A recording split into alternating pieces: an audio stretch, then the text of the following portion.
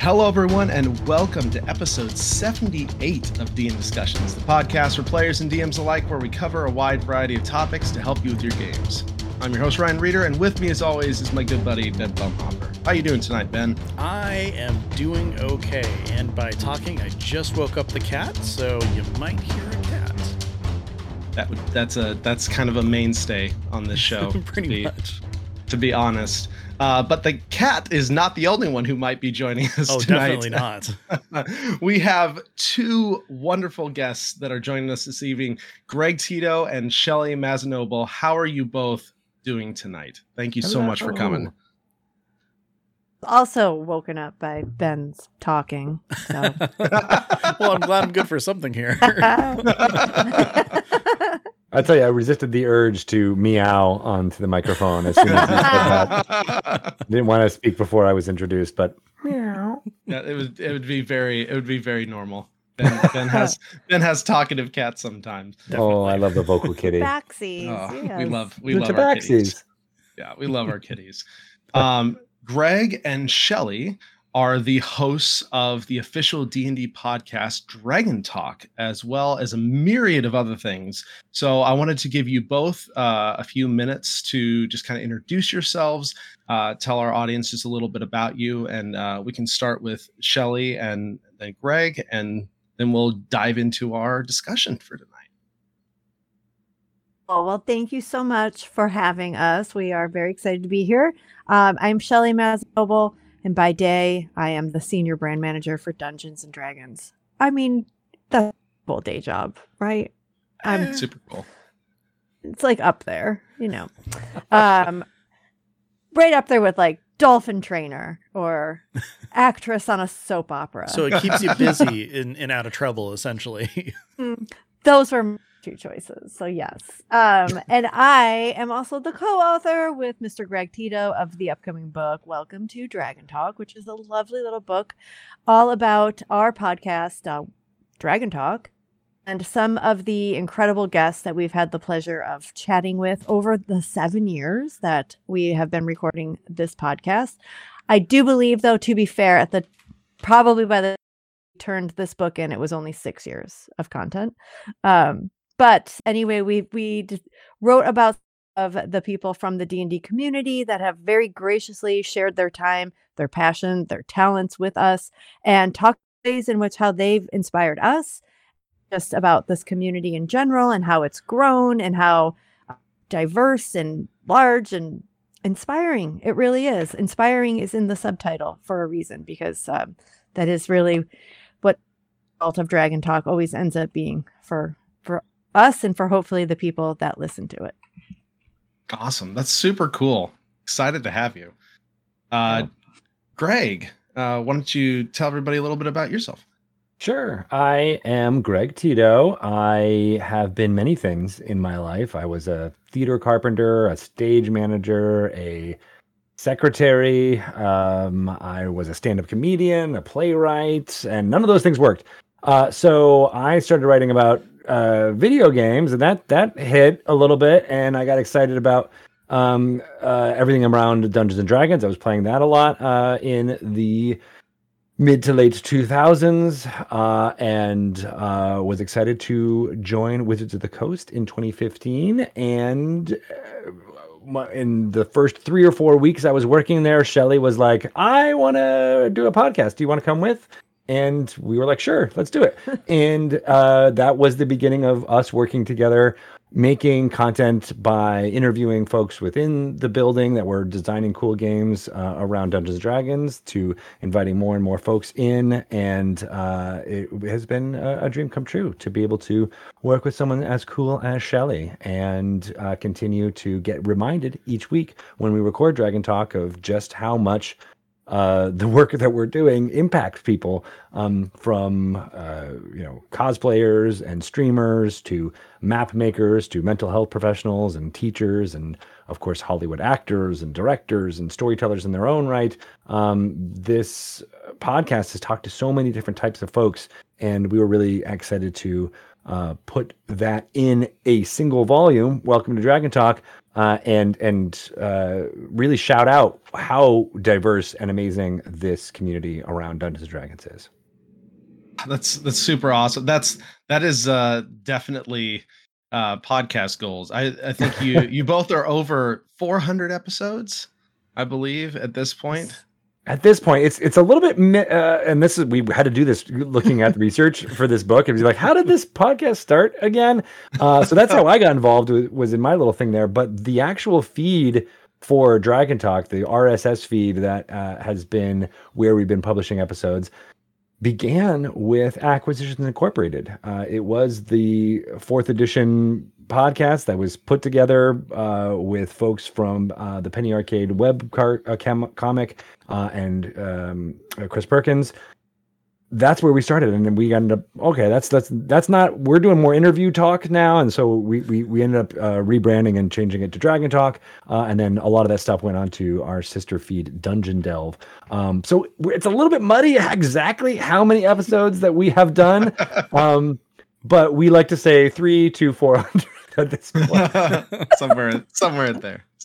That's for a podcast. That's even just 100 episodes is a very, very long running podcast. So, absolutely. And congrats to you for, what was it, 81, did you say? 78. We're getting 78. Close. Very close. You're almost there. I see. Should hit our 100 next year. And then You we're got just your going to goals there. stop, maybe do something else for a little while, then have a rebranding, and then stop that. So it's all part of the plan. I love it. So let's talk a little bit about the book. And just for those who are interested in checking this out when it comes out, maybe you guys could share a little bit of what this book is about, and maybe even some of the advice that you've gotten, because you said you've been doing this now for 7 years. There's been a massive amount of diverse people that have come on to this show to talk and to give advice, and that's kind of the point of this podcast, is an advice podcast. So any advice you want to share, this is perfect for this. When I saw you were talking about the book release, I was like, man, I gotta ping Greg and see if they can come on, because that's right up our alley. So I want to just give the floor over to you guys. Talk a little bit about the book.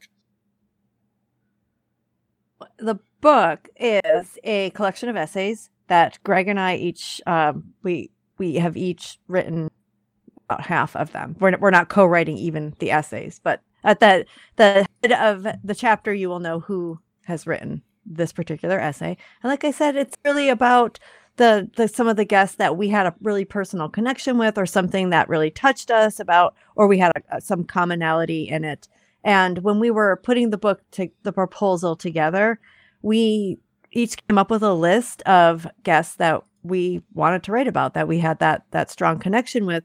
And the strange part was we didn't have a lot of overlap. Like Greg, we had like a really specific list, and a very specific list. And there was maybe like 1 or 2 names that we were both like, oh, yeah, we both really passionate about this particular interview. It's not to the other interviews that are not in this book are not, there's no reason other than space. Like we've joked about it. It could be a trilogy. Like we could really keep writing these books. There's a lot of guests here, but we had to narrow it down somewhere. So I forgot what, but yes. Okay. Yes. The collection of essays, and there's also a little bit about the history, like we have mentioned, about the history of the D&D community and kind of the evolution of that. Greg does a really great job in kind of mapping out where it started and where it's now going. And I think that's a really important part of the book. We also talk a little bit about Dragon Talk's very shady, because again, like some of it, even though I was there for the whole time, I don't even remember a lot of the details, and not a lot of people who worked on the pod at that time are even still here. We are extremely lucky that we have had the opportunity, some of really the most prolific people in this D&D community. When you talk about getting advice, they are generous with advice. That is one of the things that I love about this community, is that people want to help people come into this wonderful little hobby of ours. The more people that are playing, the better for everyone. I do remember seeing something on there once, and it was a person that just said, play D&D. I don't know what. And all of these people were like, I'll play with you. I'll show you how to play. Join my table. Come to me. Join me here and there. And it was so overwhelming and so incredibly wonderful. But as far as advice, we do have a very self-serving segment on Dragon Talk, and that is called How to DM, because I want to learn how to be a dungeon master. I do feel like that is something that players should at least try. And you should at least try it. The same reason why everybody should work retail or food service in their life. You have got to see how the other half, like how hard it is to actually do this job and to really appreciate the work that goes into it. So even if you just try it one time, I had a bad DM experience in my past. I really choked. It was miserable for everyone, especially the poor players that had to watch me just crumble and die. But I never really had the guts to go back to it. I really want to. I really admired Dungeon Master. And it wasn't until I had a couple of the neighborhood kids, girls even, express interest in how to play D&D that I felt the call. I must go. I must teach them the Dungeons and the Dragons. And I took all of the advice from that how to segment, put it into play. And one of the best pieces of advice that everybody has told me is don't over-prepare. No point in it. It will never happen. It's not meant to happen in a linear way. You don't want to know this game is going to be played. You don't want to know exactly where the players are going to go and who they're going to talk to and what they're going to discover, because that's not the fun in it. The fun is the exploration part, and it should be fun for you too as a dungeon master. So don't take it as like a failure on your part, like, oh, they didn't take the breadcrumb. They went through that door and they should have went down the stairs. No, it doesn't matter. And then several people told me that if you do go down the stairs and not out the door, and the thing you really need them to see is out the door, it's your world. You can just move things around. So that was like eye-opening to me. I felt totally free after that. Like, don't have to over-prepare. I don't have to know what's going to happen. And they don't know how things were supposed to play out. So you can just change things anytime you want. And really, for the players too. You can feed off of them, see what they want to do, see what they're excited about doing. Just deal with it. Honestly, I don't know rules. I'm terrible with the rules all the time, especially as a DM. And you know what? You can make those up too. That's right. That's right. Exactly. Yourself free. Set yourself free. Yourself free. I mean, it's really interesting that you mentioned that as a DM, because I feel like as a player, I had a very similar epiphany when I first started playing, because I didn't start playing until 5th edition. And so I have been a huge video game player my whole life, but I had never really played a role-playing game. I grew up in very, very conservative South. So that wasn't a thing until later in life. I saw Critical Role just randomly on a Twitch stream, and I got kind of sucked in and hooked, and I was like, man, that seems fun. I should find someone to play with. But I had that similar epiphany of I was expecting it to be like a video game where you have the invisible walls everywhere. And when I finally realized there's no invisible walls, I can just ask to do something and try and do it. Like, that to me was this is incredible. This is amazing. Yes. I can make this my own. I'm not playing necessarily something that someone has set out for me, and I can only do XYZ. Yeah, Shelly, yeah. I think that you've nailed it with the whole, if at first you don't succeed, jump right back in and, just really try again. So I got into D&D actually from those Acquisitions Incorporated podcasts because, Nice. yeah, I'm just like, okay, cool. This sounds like a lot of fun. They're having a blast. I'm going to find people. I'll DM it because no one else will. So I went into it with the whole idea and mentality of, okay, no one could ever take too much damage and die because that's not fun. And, just like all these really bad takes on stuff. So I was going through, we kind of played here and there kind of sporadically. And then it wasn't as much fun as it could be because, I had all these things kind of holding me back. And then once, 5th edition came out and, I kind of started looking through that a little bit more and I'm just like, I really want to play again. And that's when I kind of had a similar epiphany of like, I don't need to completely prepare everything. I just need to kind of go in, see what happens. I need to have like kind of, the bare bones in here. And like, so far my players seem to really enjoy it because we started as a one shot and now we're, I think 3 years into a campaign. And nice. I mean, it's just, again, take that extra shot. If at first you don't, play the perfect game, because no one will DM the perfect game the first time, you really find out, how rewarding it is to be able to just kind of, create the world and have fun and, show your players that they can do whatever they want. And, the big trick is that they think that you've planned everything out, but in fact, you're just constantly changing everything all the time on the fly. And it's like, wow, they're such a good storyteller. They had this entire world filled out, this adventure planned and everything. And you're just like, there's a dragon in a mountain. Let's see what happens, It's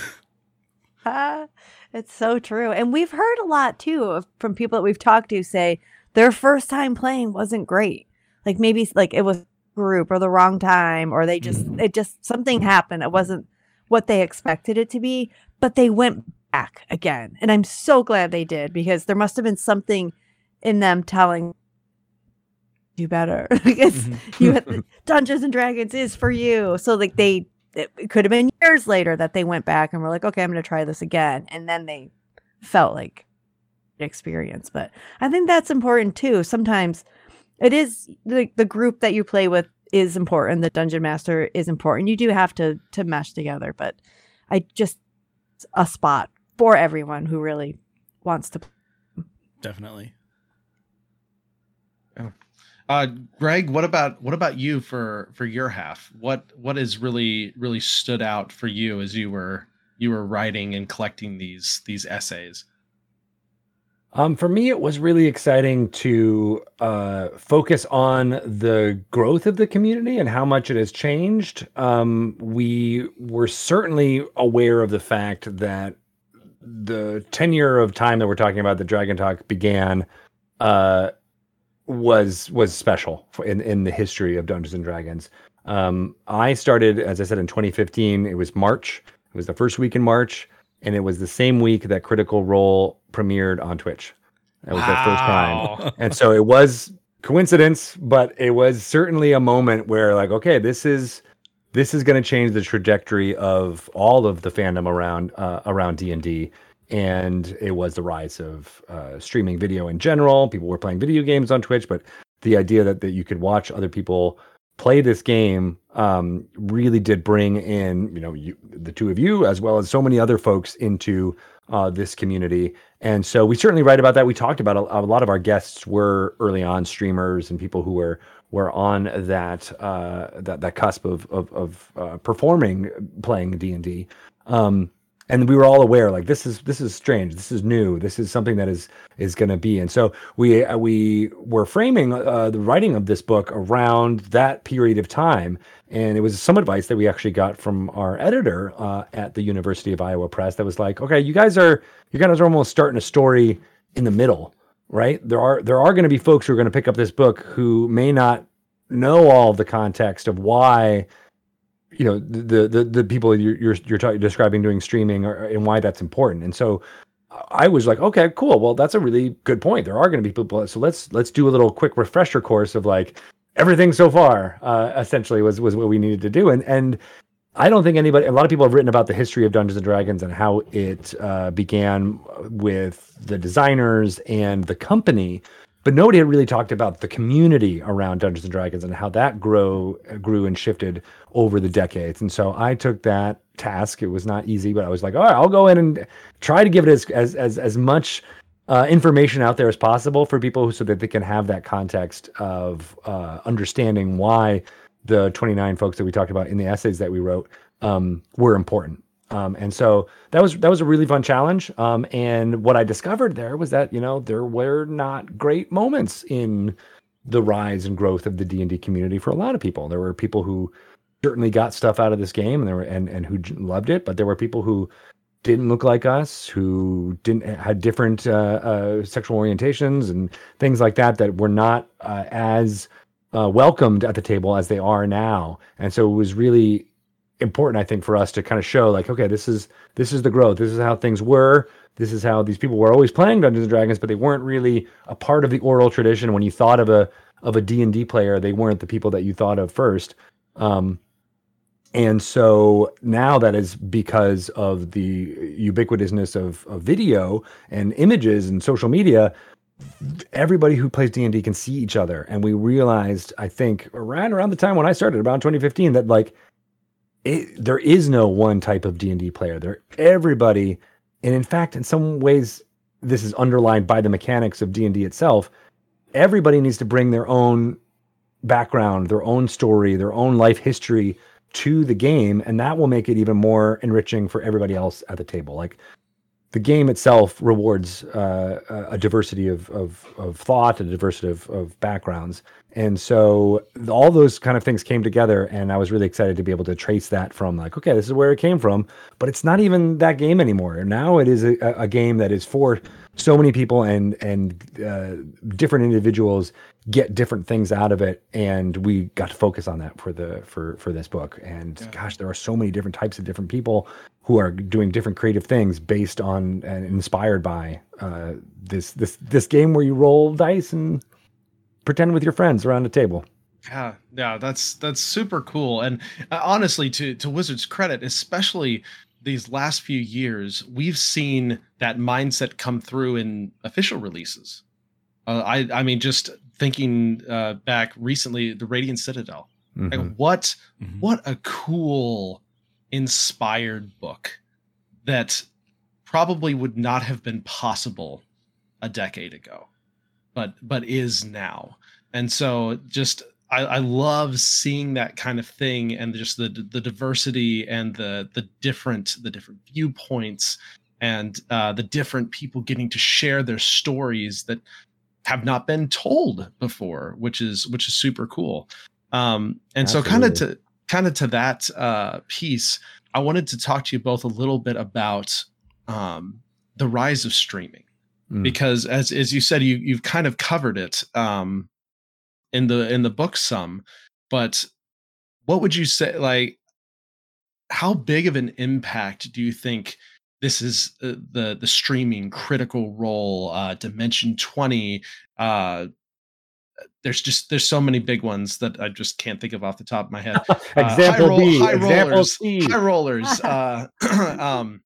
There's all these big shows. What do you think? How do you think those streaming type shows have affected the trajectory of the game, kind of from their inception up till now, even officially? I mean, officially, I think it was a big prong of why the popularity of D&D has grown as much as it has, right? We have said this for a long time, but I think it was the quality and ease of understanding of the 5th edition rule set itself, and the fact that it concentrated on role play, the flaws system, that things like that, like how like it's all about giving each player a choice at the table that feels meaningful. I think that was a big part of it. I think the fact that nerd culture in general has grown. You mentioned video games. That is certainly a big part of understanding some of the basic concepts that are in D&D, and the fact that so many people, even if you play shooters or even sports games, to this, like there's the idea of leveling up and growing in power over time. That all came from Dungeons and Dragons, and it's kind of ingrained into so much of our gaming culture now. So I think that was a big factor, as well as the popularity of things like Lord of the Rings movies and Harry Potter movies. Even the fact that they were 20 years ago, that meant that people who are into it when they were kids then are now growing older, and they have the idea of wanting to emulate those stories and be a part of those stories. I think that was a big part of it. But the third prong for me has always been streaming, because there is something that streaming, other people playing Dungeons and Dragons and other people watching it, and by streaming I also mean podcasts as well, like the live play podcasts of people playing Dungeons and Dragons for an entertainment, for an audience. What that does is just allow folks to understand the basic concepts, kind of similar to the way playing the video games does. So the analogy I always use is, when you were a kid and you were watching sports, you didn't learn how to play soccer or basketball by reading the manual of how to play soccer or what the rules of basketball are, right? You learn by watching a game and listening to the commentary and understanding what they were saying and why different things happen in the game, and having role models in the game that you want to emulate. Like, I want to be Michael Jordan. I want to be that. And I think that's what streaming did for Dungeons & Dragons, where people learned by osmosis. They learned how to play the game and how the framework of the game worked by watching other people do it and then emulating some of their heroes, right? Oh, I want to be Abria Iyengar. I want to be Christina Ariel. I want to be these folks that they see and be like, all right, and emulate some of the heroes, the Chris Perkins, the Matt Mercers, all those folks that are out there. And I think that has allowed people to take that first step, because that's always the problem with Dungeons & Dragons is, hey, I want to play D&D. All right, read 3 books and then form a group and then schedule a time. Like, there's a lot of barriers to that, and I think streaming removed one of those barriers, where you didn't necessarily have to have a complete comprehensive understanding of 3 rule books before you started playing. You could be like, all right, I kind of got the basic gist of it. And I think that's what streaming has done. Oh yeah, it definitely turned an encyclopedia set into a pamphlet. It's, just, you have the shorthand right there. It's like, okay, as long as I've got a set of dice and someone who kind of has a general understanding of how some of this stuff works, we've got a good shot of actually just jumping in and starting it up. And for sure, it's, like I said before, podcast got me into the idea of playing. Critical Role got Ryan into it, and I think you're right. That's been a really easy thing that, if someone's hesitant about it or doesn't really know, it's like, I don't know, that seems like nerd stuff or whatever. All you do is just turn them on to, just a stream for 10, 15 minutes. And you've got people who are interested in seeing what's going on, whether they're just, RPing in battle or, doing whatever, because everybody's having fun whenever they're doing their streams or their videos. You kind of can't not have fun. That might have been a double or triple negative. I don't know, but you know what I mean. It's you can't not want to have fun. Yeah, exactly. Yeah. Yeah, and I think also. Go ahead, Shelley. Nope, finish. I think I was just going to plus one something you said earlier, which was that people might have had a bad experience having their first game, and then streaming allowed them to kind of chase an ideal. Right, because I'm thinking of the person in 1982 goes into a game store and is like, I want to play D&D, and for whatever reason, it's a die roll. You don't know if you're going to have the best experience among strangers in a game store in 1982, and then you'd be like, well, D&D is not for me. I didn't like the game because I had that one bad experience. That's your only knowledge of what D&D is. But streaming allows you to be like, all right, well, I had one bad experience, maybe. I'm going to try a new game or find something else that fits my style or fits, with my friend group or something like that. And it allows you to kind of chase that ideal a little bit more, and people bounce off a little bit less.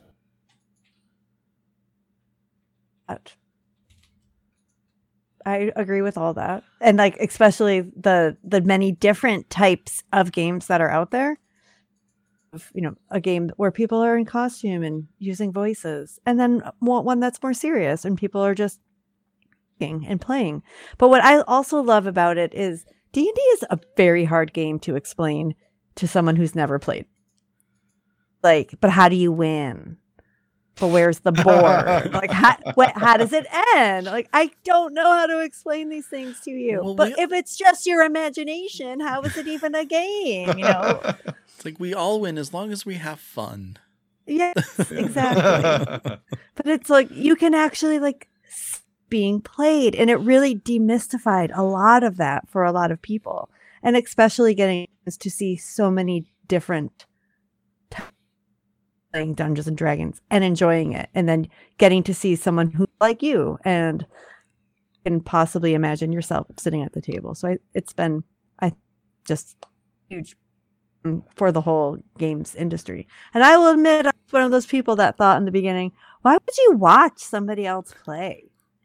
And now I watch people play. I love watching people play. Yeah.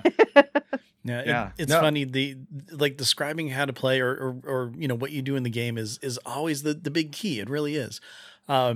Ever since I kind of fell into it, and I mean, I've fallen pretty hard at this point. You know, I've been in multiple games. I'm of course running my own. I'm doing a podcast about it. I think that says enough right there. But you know, trying to get my parents to kind of understand like what the game is about, because like, you know, they were never really you know, against it. Like there was never like a satanic panic when I was growing up with them or anything like that.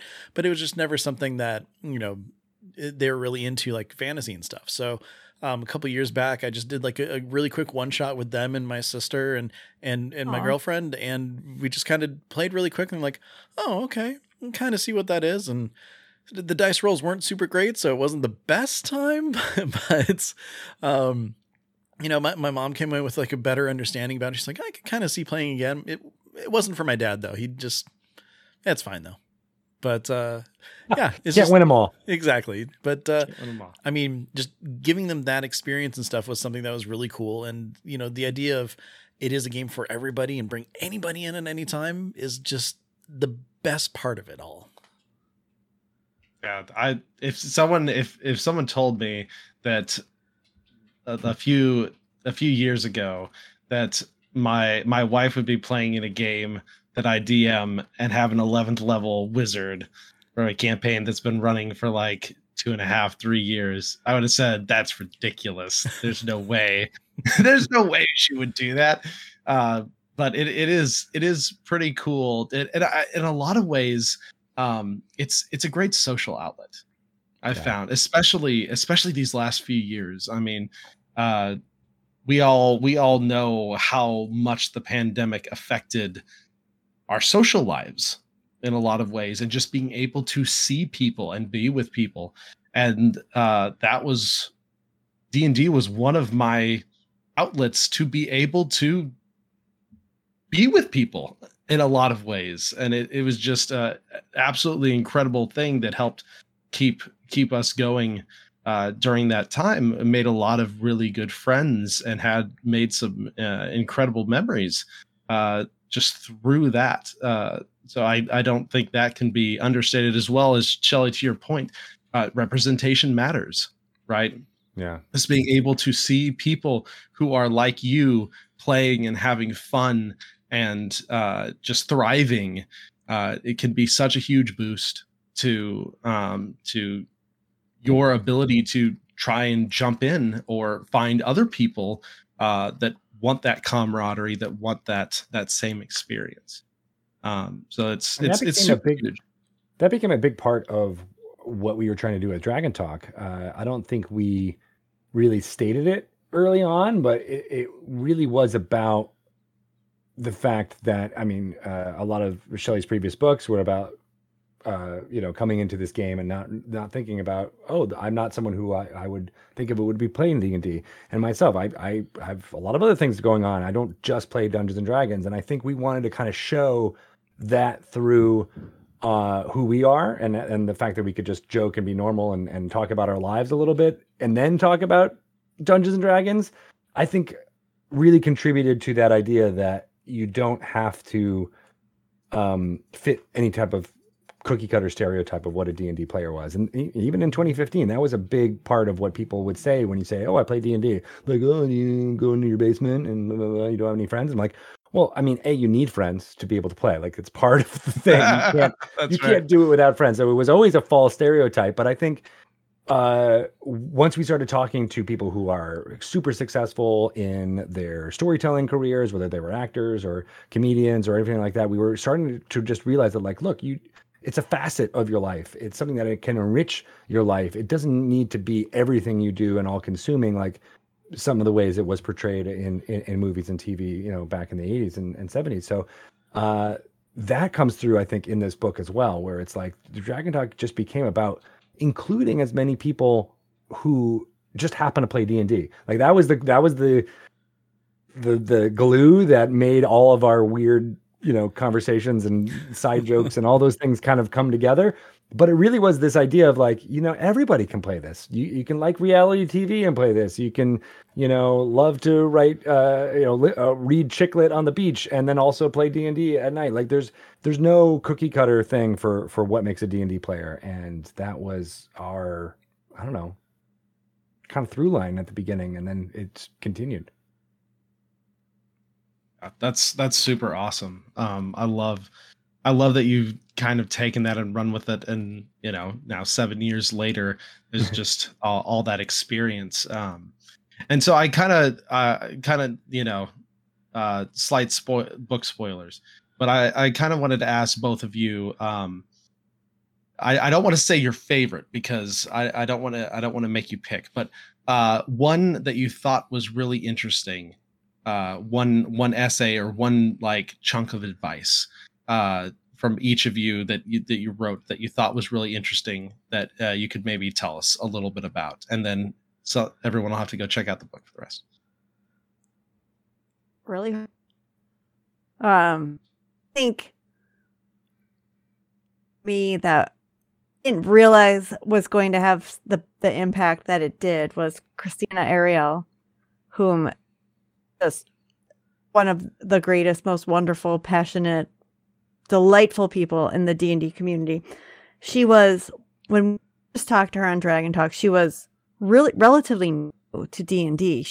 I think she was maybe in like one stream at that point, and like really brand new to D&D, and just like always wanted to play but didn't have the opportunity, and just like came at it with full force and just all of this passion and enthusiasm.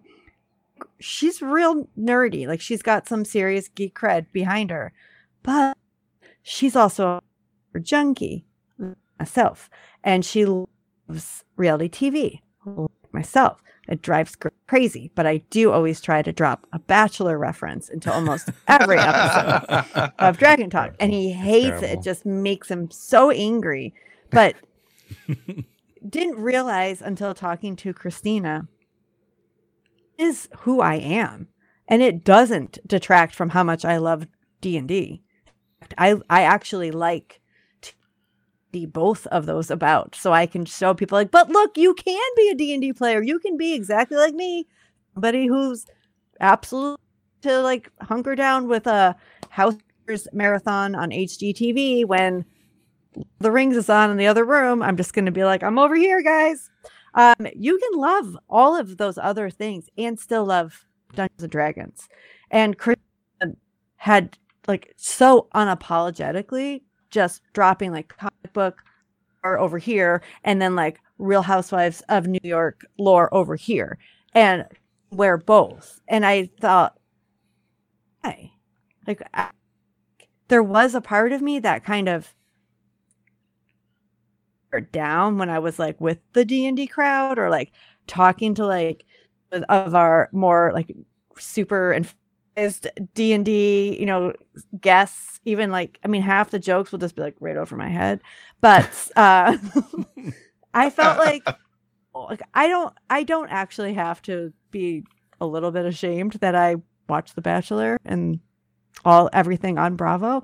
It's who I am. I can be both. I can love both, and I can absolutely fit into this community and just wear all of my passions with pride.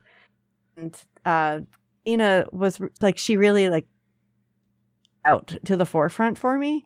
And I just thought we were going to talk to a delightful human that would finally get all of my pop culture jokes. But she brought so much more. It was really revolutionary. And unfortunately for Greg, that now means that I drop even more and nuggets from reality TV into every episode. So Well, see, you- next time you run a game, and especially if you can get Greg to kind of join you, just drop in the Bachelor as part of 5 or 6 different encounters. Have not necessarily a rose ceremony, but maybe some sort of weapon or something that's you Rose can hand out to move ceremonies. forward. Yeah. Yeah. Greg would be like the biggest murder hobo if I had any. He would come out swinging and he wouldn't stop. He would just be like, no, I die. All of you take your roses and go. I'd go like She-Hulk, break the fourth wall style and be like, who's creating this garbage that's ruining humans? Or just be a druid and grow your own rose. That's No. right. That's right. Yeah, And I will say,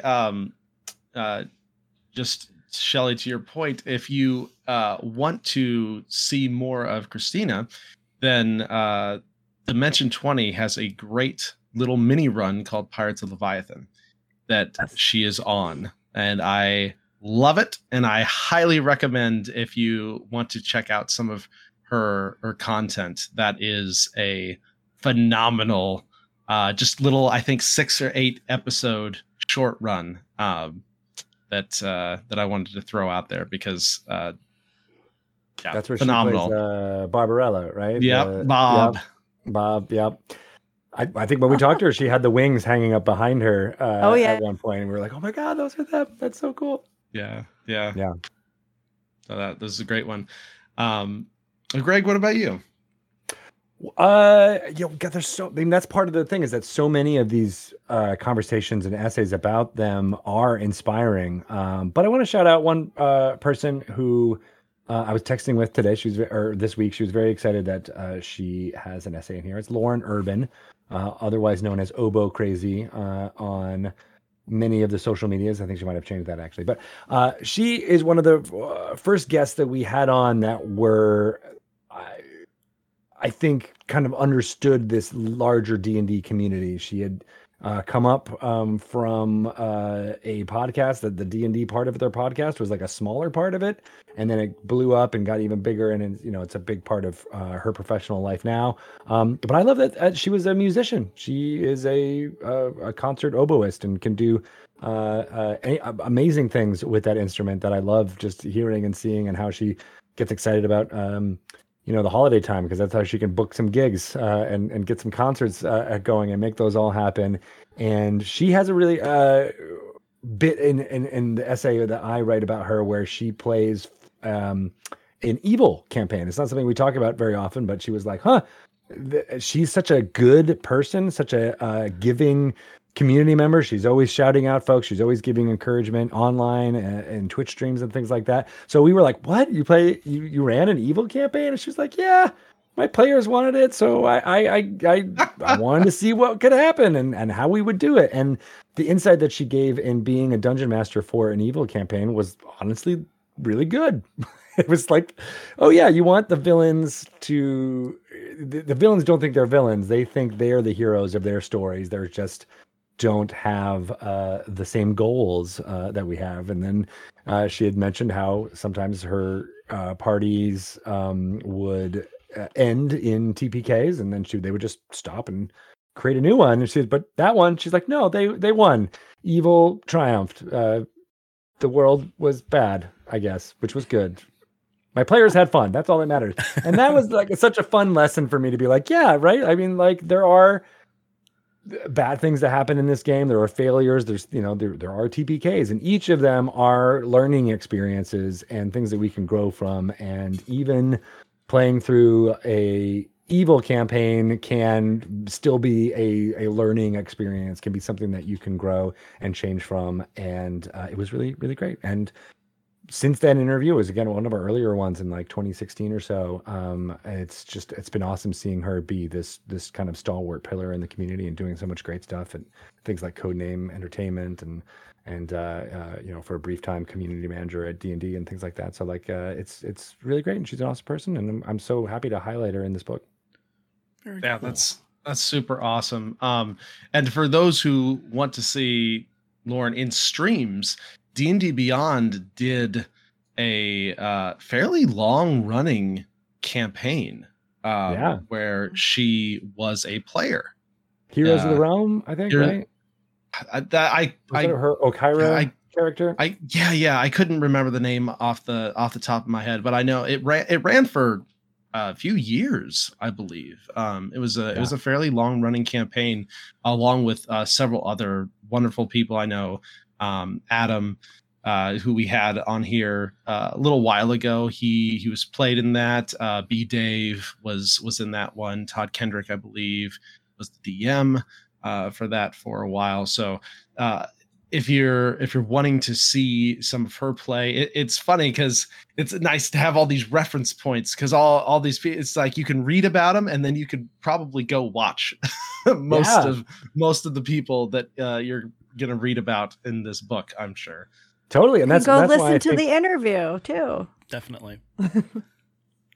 Yeah. And this book, I think, can be for folks who maybe play or have been into Dungeons and Dragons but want to know what's going on in this online community. I mean, this is a great guide. It is a bit of like, oh yeah, Christina, Lauren, there's so many folks within here. I don't want to just go down the list. You can check it out yourself.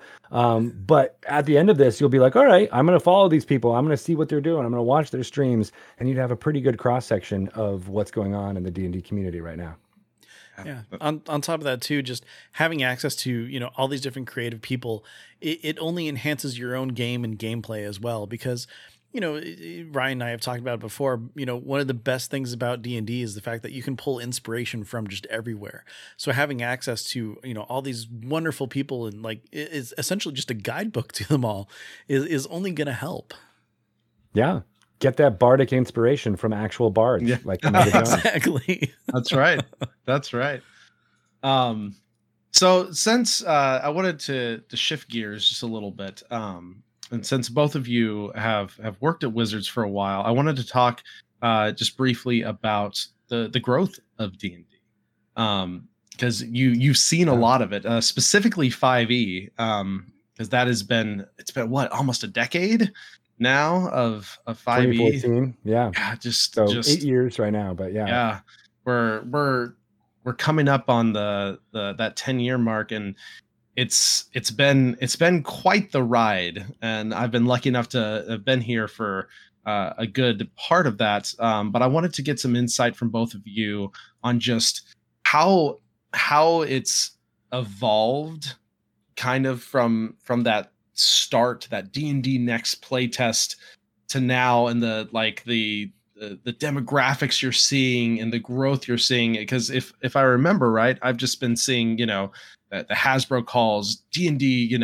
double, triple digit growth year over year, and those sorts of things, and the amount of people playing. So I wanted to just kind of get a little insight from both of you on just the growth of 5e. Sure. You want me to do this one, Shelley? For All right. You can give the context because you've been there, through third and fourth and fifth. But what's interesting about that is each time a edition of Dungeons & Dragons has come out, and this is true from, all the way back in the 70s to fourth edition, really, where the core rule books come out and everyone's really excited about them and grabs a copy or borrows them from a library or wherever you get them. And there's this huge spike in people buying those books and books sold. And that's really great. And it's always it tapers off. People buy, even though there's releases that come off, there's people who are like, all right, well, I don't need to buy the books. I have these already. And, the revenue goes down. And that's been true literally for every edition of Dungeons and Dragons, except for fifth edition. When fifth edition came out in 2014, it has just grown and it's unprecedented. No one has ever seen this type of thing with a RPG game like this.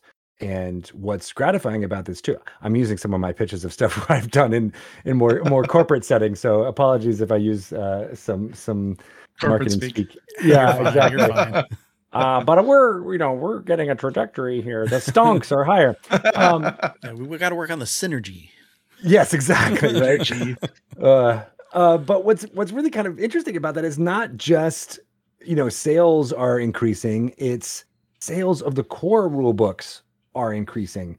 That means and starter sets and the essentials kit and all those things. Those are the higher sellers. Like, of course, the adventures and all those do really, really well too. People are excited about those and want to talk about Spelljammer and Wild Beyond the Witchlight and all those. Like, there's been I think a shift in thinking about like the major story each year and how people want to get into and talk about that. So that's kept those really popular.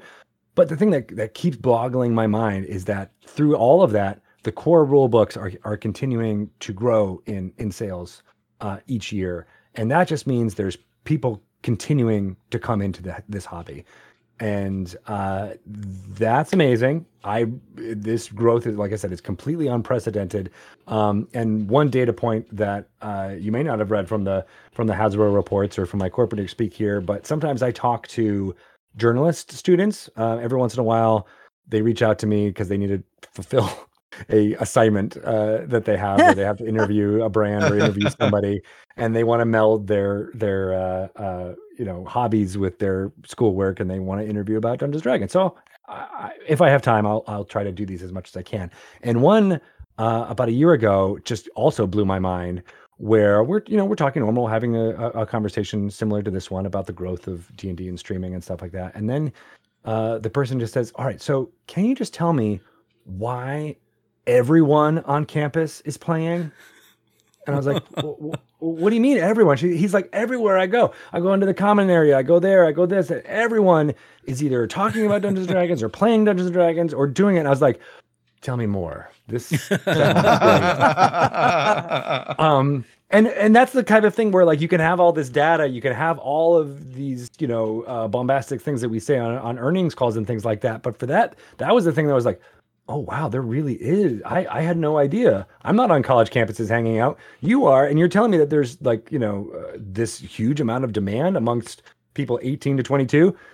I mean, I don't know about demographics, but I think those are good folks that, we want to be starting a lifelong hobby, right? Like getting into this and wanting to continue to have all the benefits of playing with your friends each week and all the other stuff that we talk about in other parts in this interview. But like, that was the thing that was like, oh, this is for real. Like I did not have that growing up in my college campus. That was in fact the opposite. We were like shelved away in a corner reading our D&D books, but everybody's out and letting their D&D flag fly. And I think that's what's really changed and brought it home for me. Well, I mean, if you really think about it, like campaign settings, supplemental books, just the core books and everything, they're all cheaper than actual like school books. So, any financial aid money that's left over, it makes total sense to just pick some up and then, you've got a hobby for the entire semester. That's canon. So, So what's really cool is seeing that a lot of people who grew up playing Dungeons and Dragons are now parents and introducing the game to their kids as well. And we're also making a more of an effort to try to introduce kids to Dungeons and Dragons. A lot of that inspired by the conversations we've had on Dragon Talk with educators who are like, this is an amazing tool to get kids reading, to get them inspired to write, to teach them math skills, some strategic thinking, and then all those soft skills that are really hard to teach: empathy, inclusivity, waiting your turn. Like that takes a long time. That's hard to learn when you're a kid. And also like being able to fail, because we're all going to make mistakes. You're not going to be successful 100% of the time.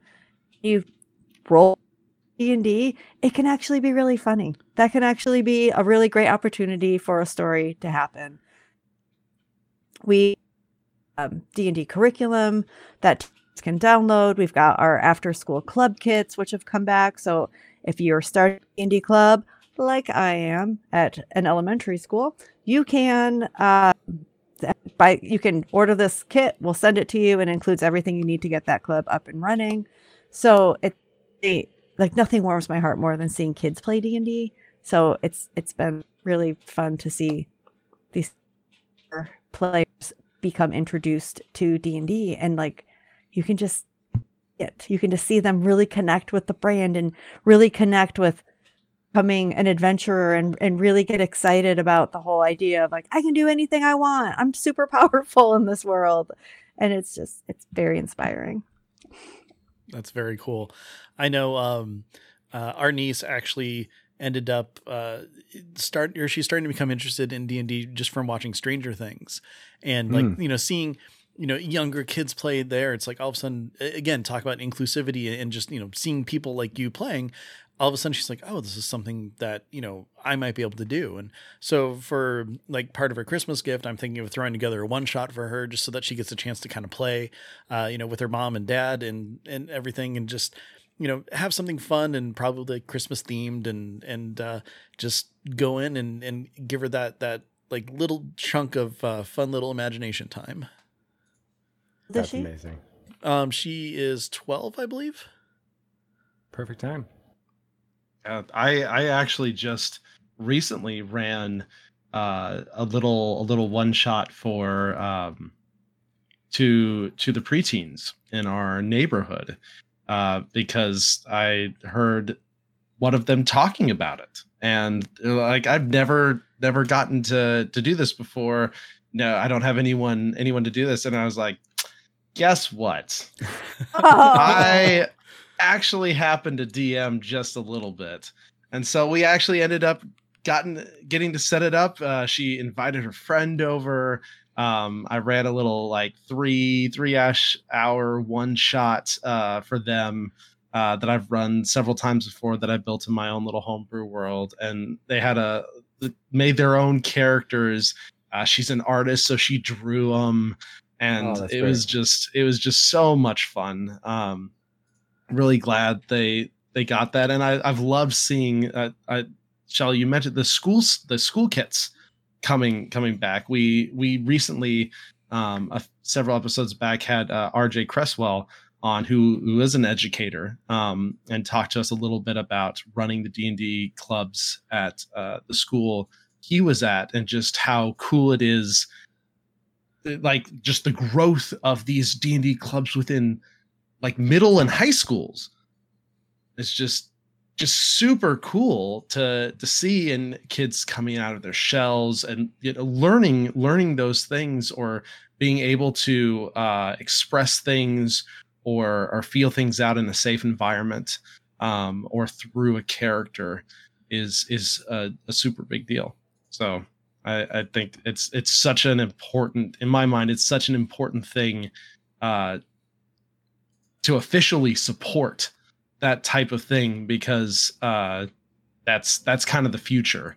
And if people are learning that empathy, that inclusivity, those skills early on, be a lot better off for it. For sure. Well, I mean, I believe the children are our future. Teach them D&D. And let them lead the way. That's right. Every time you say, like, the music just starts rolling as soon as you say that. Yep.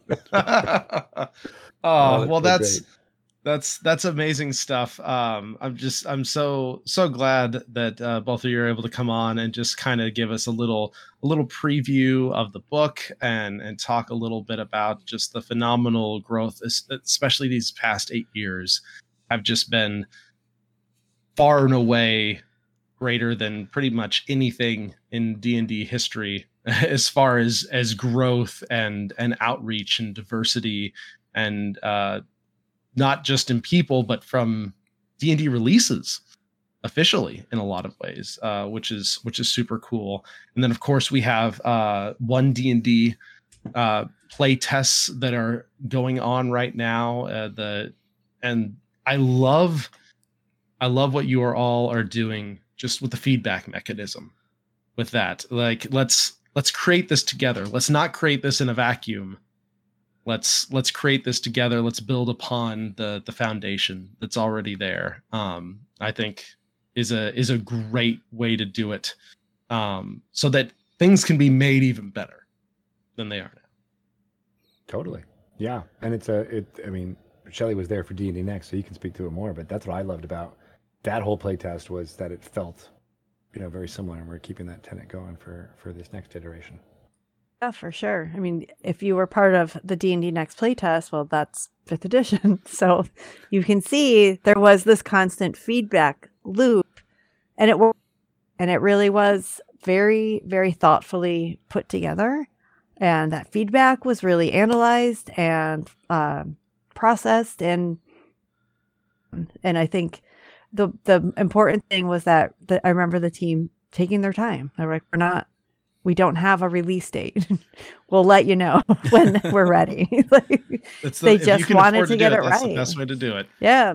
And it paid off, though. I think we got a really, really great addition here. Yeah. And we're already seeing that same sort of care being put into D&D 1 just with the 2 play tests that we've already had. So I'm very excited and happy to one, be a part of it this time.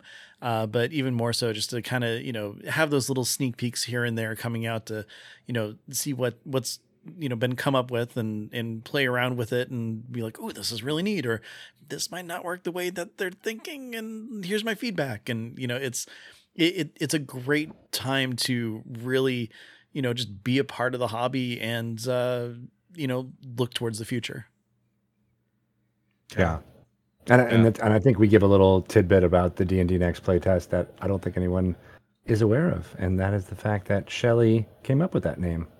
No, I'm not sure that I came up with that name. Oh, we'll give you credit. Yeah, we'll give you credit for it. As far as 100%. We're concerned. Yep. When the book comes out, somebody might stand up and contest that fact. We'll see. We'll still support you no matter what, though. Thank you. It's in writing. It's in writing. I'm the first one to put it in print, I think. Yeah, there you go. That's what matters. There you go. Well, as we kind of wrap up our discussion, I just wanted to thank you both again for coming on. It's been an absolute pleasure to have you both and learn some of the things that are coming out in this book. Learn a little bit of the history and the background of the growth of D&D. It's always super cool to kind of get it from the source and people who have lived it as it's been as it's been going on. But we wanted to give you both just a little bit of time to promote your stuff, share where people can find you, where people can find the book, and then anything else you might be doing currently. You can find me on Twitter and Instagram at Shelley Moo. You can find on my website at shelleymazanoble.com. And you can welcome to Dragon Talk, the book. Anywhere that you like to purchase books, if you go to the University of Iowa Press and pre-order it there, word on the street is you'll get it early. So apparently they've got them there and they're just ready to ship them out. So don't delay. But of course, you can also go to bookshop.org and just plug in your local indie and you can order it from them. You could, order it from your favorite online retailer. It should be everywhere. And if you want to listen to Dragon Talk, the podcast, you can listen anywhere that you get fine podcasts, such as this one. And we have quite the extensive library. So if you haven't started listening to Dragon Talk, you've got about 7 years to catch up on. We did have one fan too recently who said that I'm starting a re-listen to all of Dragon Talk. We're like, wow, that's amazing. Yeah, I got a free weekend coming up. It's fine. Yeah, it's a lot of episodes, hours and hours of content. Some of those episodes are like 2 hours long too. So apologies to you there. But in addition to listening to Dragon Talk, you can listen to us read Welcome to Dragon Talk. We have been recording an audiobook. It may not be out directly on December 5th when the book is officially published, but it will be soon after. And you can get that anywhere that you purchase ebooks or audiobooks out there. There's a whole list of ones that I don't have in front of me right now, but basically everywhere that you get those. Some of them were places I didn't even know that you could get audiobooks. So that's pretty exciting. And my voice is now fully recovered from having recorded it. It is actually a grueling experience. I am no trained vocal actor to be able to go through that. But maybe one day. I am at Greg Tito on Twitter, at Greg_Tito on Instagram, at Greg Tito on co-host. I got to work on getting that in earlier, but I haven't posted anything there, but I'm worried about Twitter, as I'm sure everybody is. So looking at other options out there. In addition to Welcome to Dragon Talk and all that fun stuff, I made a short film. It's called Ex-Husband. It will be in festivals, hopefully in 2023. I'll let you know all about that on my socials, as well as if you are a Star Trek The Next Generation fan, check out Re-Engage.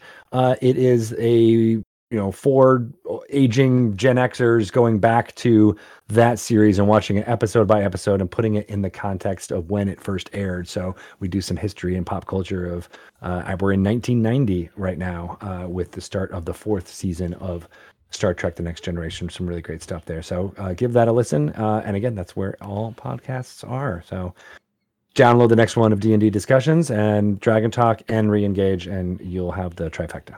Perfect. That's your commute right there. Well, thank you so much. Everyone be sure to check those out. dndiscussions.com. We'll have all these links in the show notes as well as the Twitter post. Ben, we also have a few community content shout outs. The first of which I will just say real fast, the current spells, feats, subclasses, and epic boons 1 D&D playtest got its survey extended. So I wasn't going to actually say anything because it was going to be done by the time this episode came out on Monday, but they've extended it to November 23rd. So if you haven't gotten your feedback in yet, do so. More feedback. Please. The official survey is the best way, so I hear. Yes, to give it is feedback. Indeed. We have insider information on that. Yeah. So definitely, if you've checked that out, or if you haven't, read through it, fill that survey out, give your feedback so that they can make 1D&D the best edition of D&D yet. And then Ben, you had a little something as well. Yes. So full disclosure, I entered a Twitter contest and won this, but it is awesome. So I need to share it with anybody who is interested in running a Spelljammer game. You want to take a look on DM's Guild. We'll have a link in the show notes, of course, to the Spelljammer Pirates of Realm Space. It's a supplement. It's the light package trade, privateering, and merchant princes. And it is a 66-page supplement that is just jam-packed of awesome stuff for Spelljammer. They've got a whole bunch of different planets, places to go, different realms of space that are controlled by various people and beings and everything.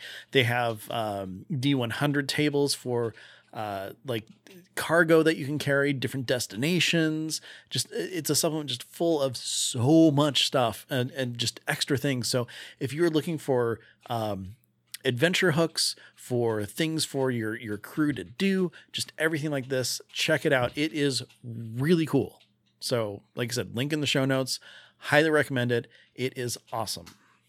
That sounds great. Awesome. Can I ask you a question? Of course. Is there a planet of Tabaxi in that supplement? I have not had a chance to read the entire thing yet, but I would not be surprised. Fingers crossed. Hopefully. You know what? I got it open. Let's No just do a quick reason search. for that question, Shelley. Don't pick that up. And I didn't even hear it. Nope. Okay, me and Ben love our cats around here. Oh, definitely. Yes. Love our kitties. I mean, Love our they kitties. are amazing. included on the D100 species randomization table. So you know what? I don't see why not. I like it. There you Well, you're all honorary Tabaxi. Yep, a planet in Nile space has a native population is humans and Tabaxi. I love There it. you go. I There love you it. I'm picking you up go. this supplement right now. Awesome. Well, thanks, Ben, for the supplement. Like you said, link in the show notes. And then, as always, before we go, we usually take the last few minutes to talk a little bit about what we're doing in our own D&D games. And we did warn Greg and Shelley beforehand that we were going to put them on the spot for this. So, Shelley, you give me the wide eyes.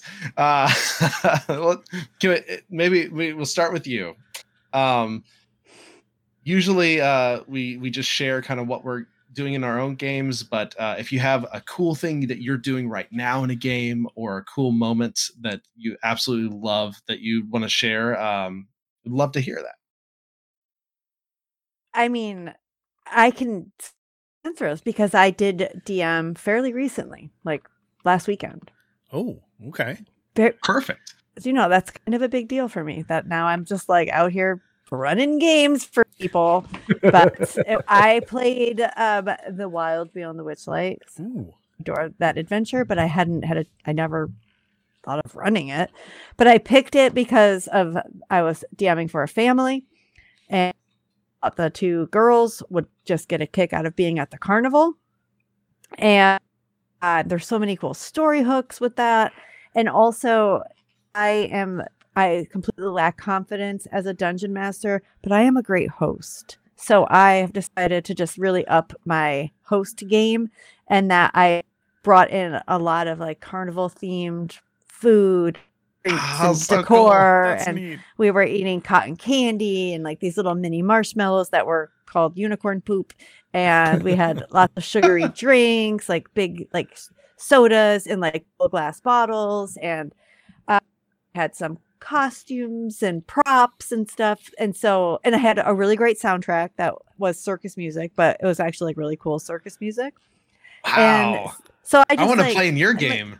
like they're not, if the game was any fun at all, but they will remember like, damn, the food was good and the music was fun, and why was she wearing that little top hat? But I was into it. And one of them was even like, this is so immersive. I'm like, you get it. You're totally getting it.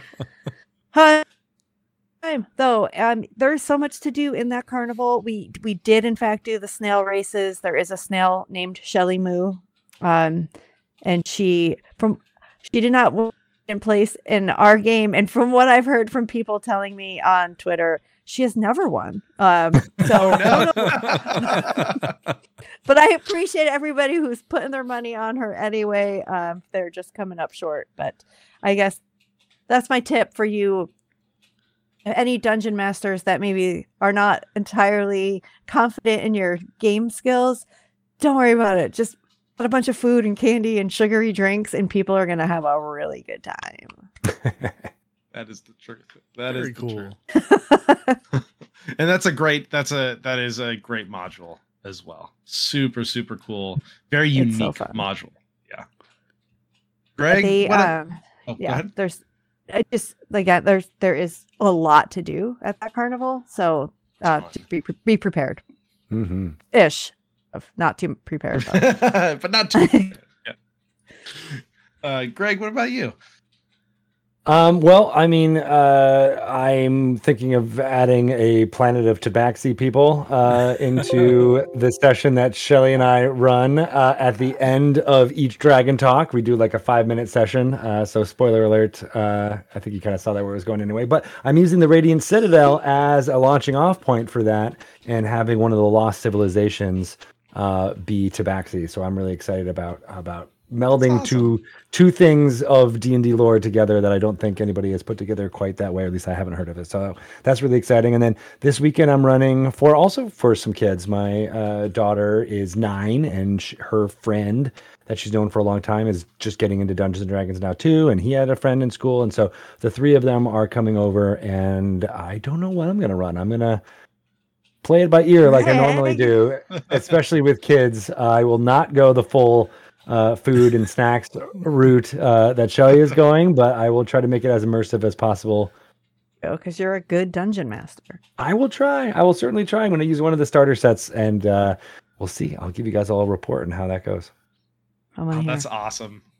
Like you said, kids are just so much fun to run because their creativity is just boundless. And that aha moment you get with them, the same one that you were describing about being a video game player, and then, wait, I can do anything? I'm the Lizard King? It's amazing. And yeah. I can't wait for that moment with these three kids. Oh, that's so awesome. I hope that goes just amazingly for you. Ben, I know you have things going on. Yeah, there's been 2 sessions since we played last. I will try to condense this as much as possible because it's a lot. So to give you both a little bit of a backstory, I have a paladin who's looking for this relic. She's a paladin of Bahamut, and she's looking for a weapon created by Bahamut. So, long story short, they were working for some people, getting some, or working for a gentleman, getting some information to find out where the sword might be and all this stuff. Meanwhile, running jobs for him. And then they finally got all the information, headed to the cave. They're going to fight a white dragon.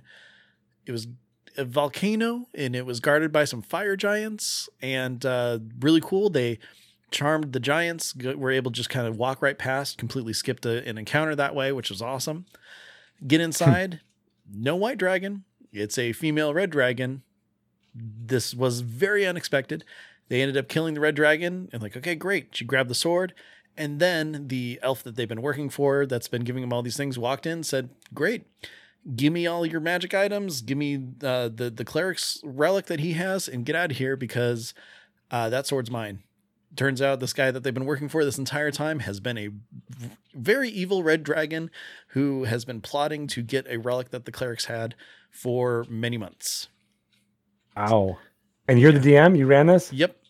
So that's you. You did that. Oh, yeah, I did that to them. They hated me for it. I like that you try to make that third person like, it turns out. But no, that was you. That was all your plot.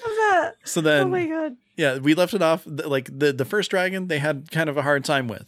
Then that was an adult. So now the ancient dragon that's there ended up fighting him. Sentinel is an amazing feat. The dragon could not get away because of it. They ended up killing him too. And yeah, it was pretty great. I've been holding on to that reveal for like the last year and a half. And wow. Yeah, it was pretty great. Feels so we had good. a lot of fun with it. Man. And they hated me for a little while, which is, it happens. Yes, that payoff you need though. Yeah, Mhm. you That know, is perfect. you did well. Yeah, the bard had an inkling. They went to like a big fancy party, and he knew the history of like all these different things and was talking about it and stuff. And she's like, "I think that guy's a dragon," but everyone else said, "No way, he's not a dragon. He was a dragon." Everyone's a dragon. It was so pretty player gets an "I told you so" moment too. Oh yeah, she loved it and danced around in that for quite a bit. Oh, that's great. Good stuff. Well, with that, I think that is going to wrap it up for tonight, as unfortunately I have not gotten to play a whole lot lately, but it is coming. There are Shadowfell adventures coming up for my wonderful party. So I'm excited to get that game back going. But again, thank you, Greg. Thank you, Shelley, so much coming on. It's been an absolute pleasure talking. Thank you so much for having us. This has been great. Awesome. All right, Ben, send us off. All right. Well, first of all, if you have any really cool stories that you want to share with us about, some new games, old games, whatever you're doing, you can always email us. Send those to dndiscussions@gmail.com. If you have something a little more short form, you can reach out to us on Twitter currently. That is @dndiscussions. If you're looking for Ryan himself, he is @TBKZord. If you're looking for me, I'm @Ben Bumhofer. If you want to hear us play in a game, guess what? We are back in Rime of the Frostmaiden. We had our first session on Monday, which means that that's going to be coming out again soon. We were kicking off where we left off before our hiatus, and that's +5 to hit. Check it out. Lots of fun. Other than that, hey, this is episode 78. There's 77 other episodes. If you like this one, want to hear more, check us out anywhere that podcasts are. Basically, if you're listening to us right now, the same place has every other episode we've ever done. So check us out. All right. Very cool. Well, thank you, everybody. Again, thank you, Greg and Shelley. Take care, and we will see you next time. Yep. Until then, Yay. be good to each other. Bye-bye. Chaotic good. Oh, I like that. I might have to change that going forward. Yes. Let's be chaotic good to each other. Yes. Oh, my goodness.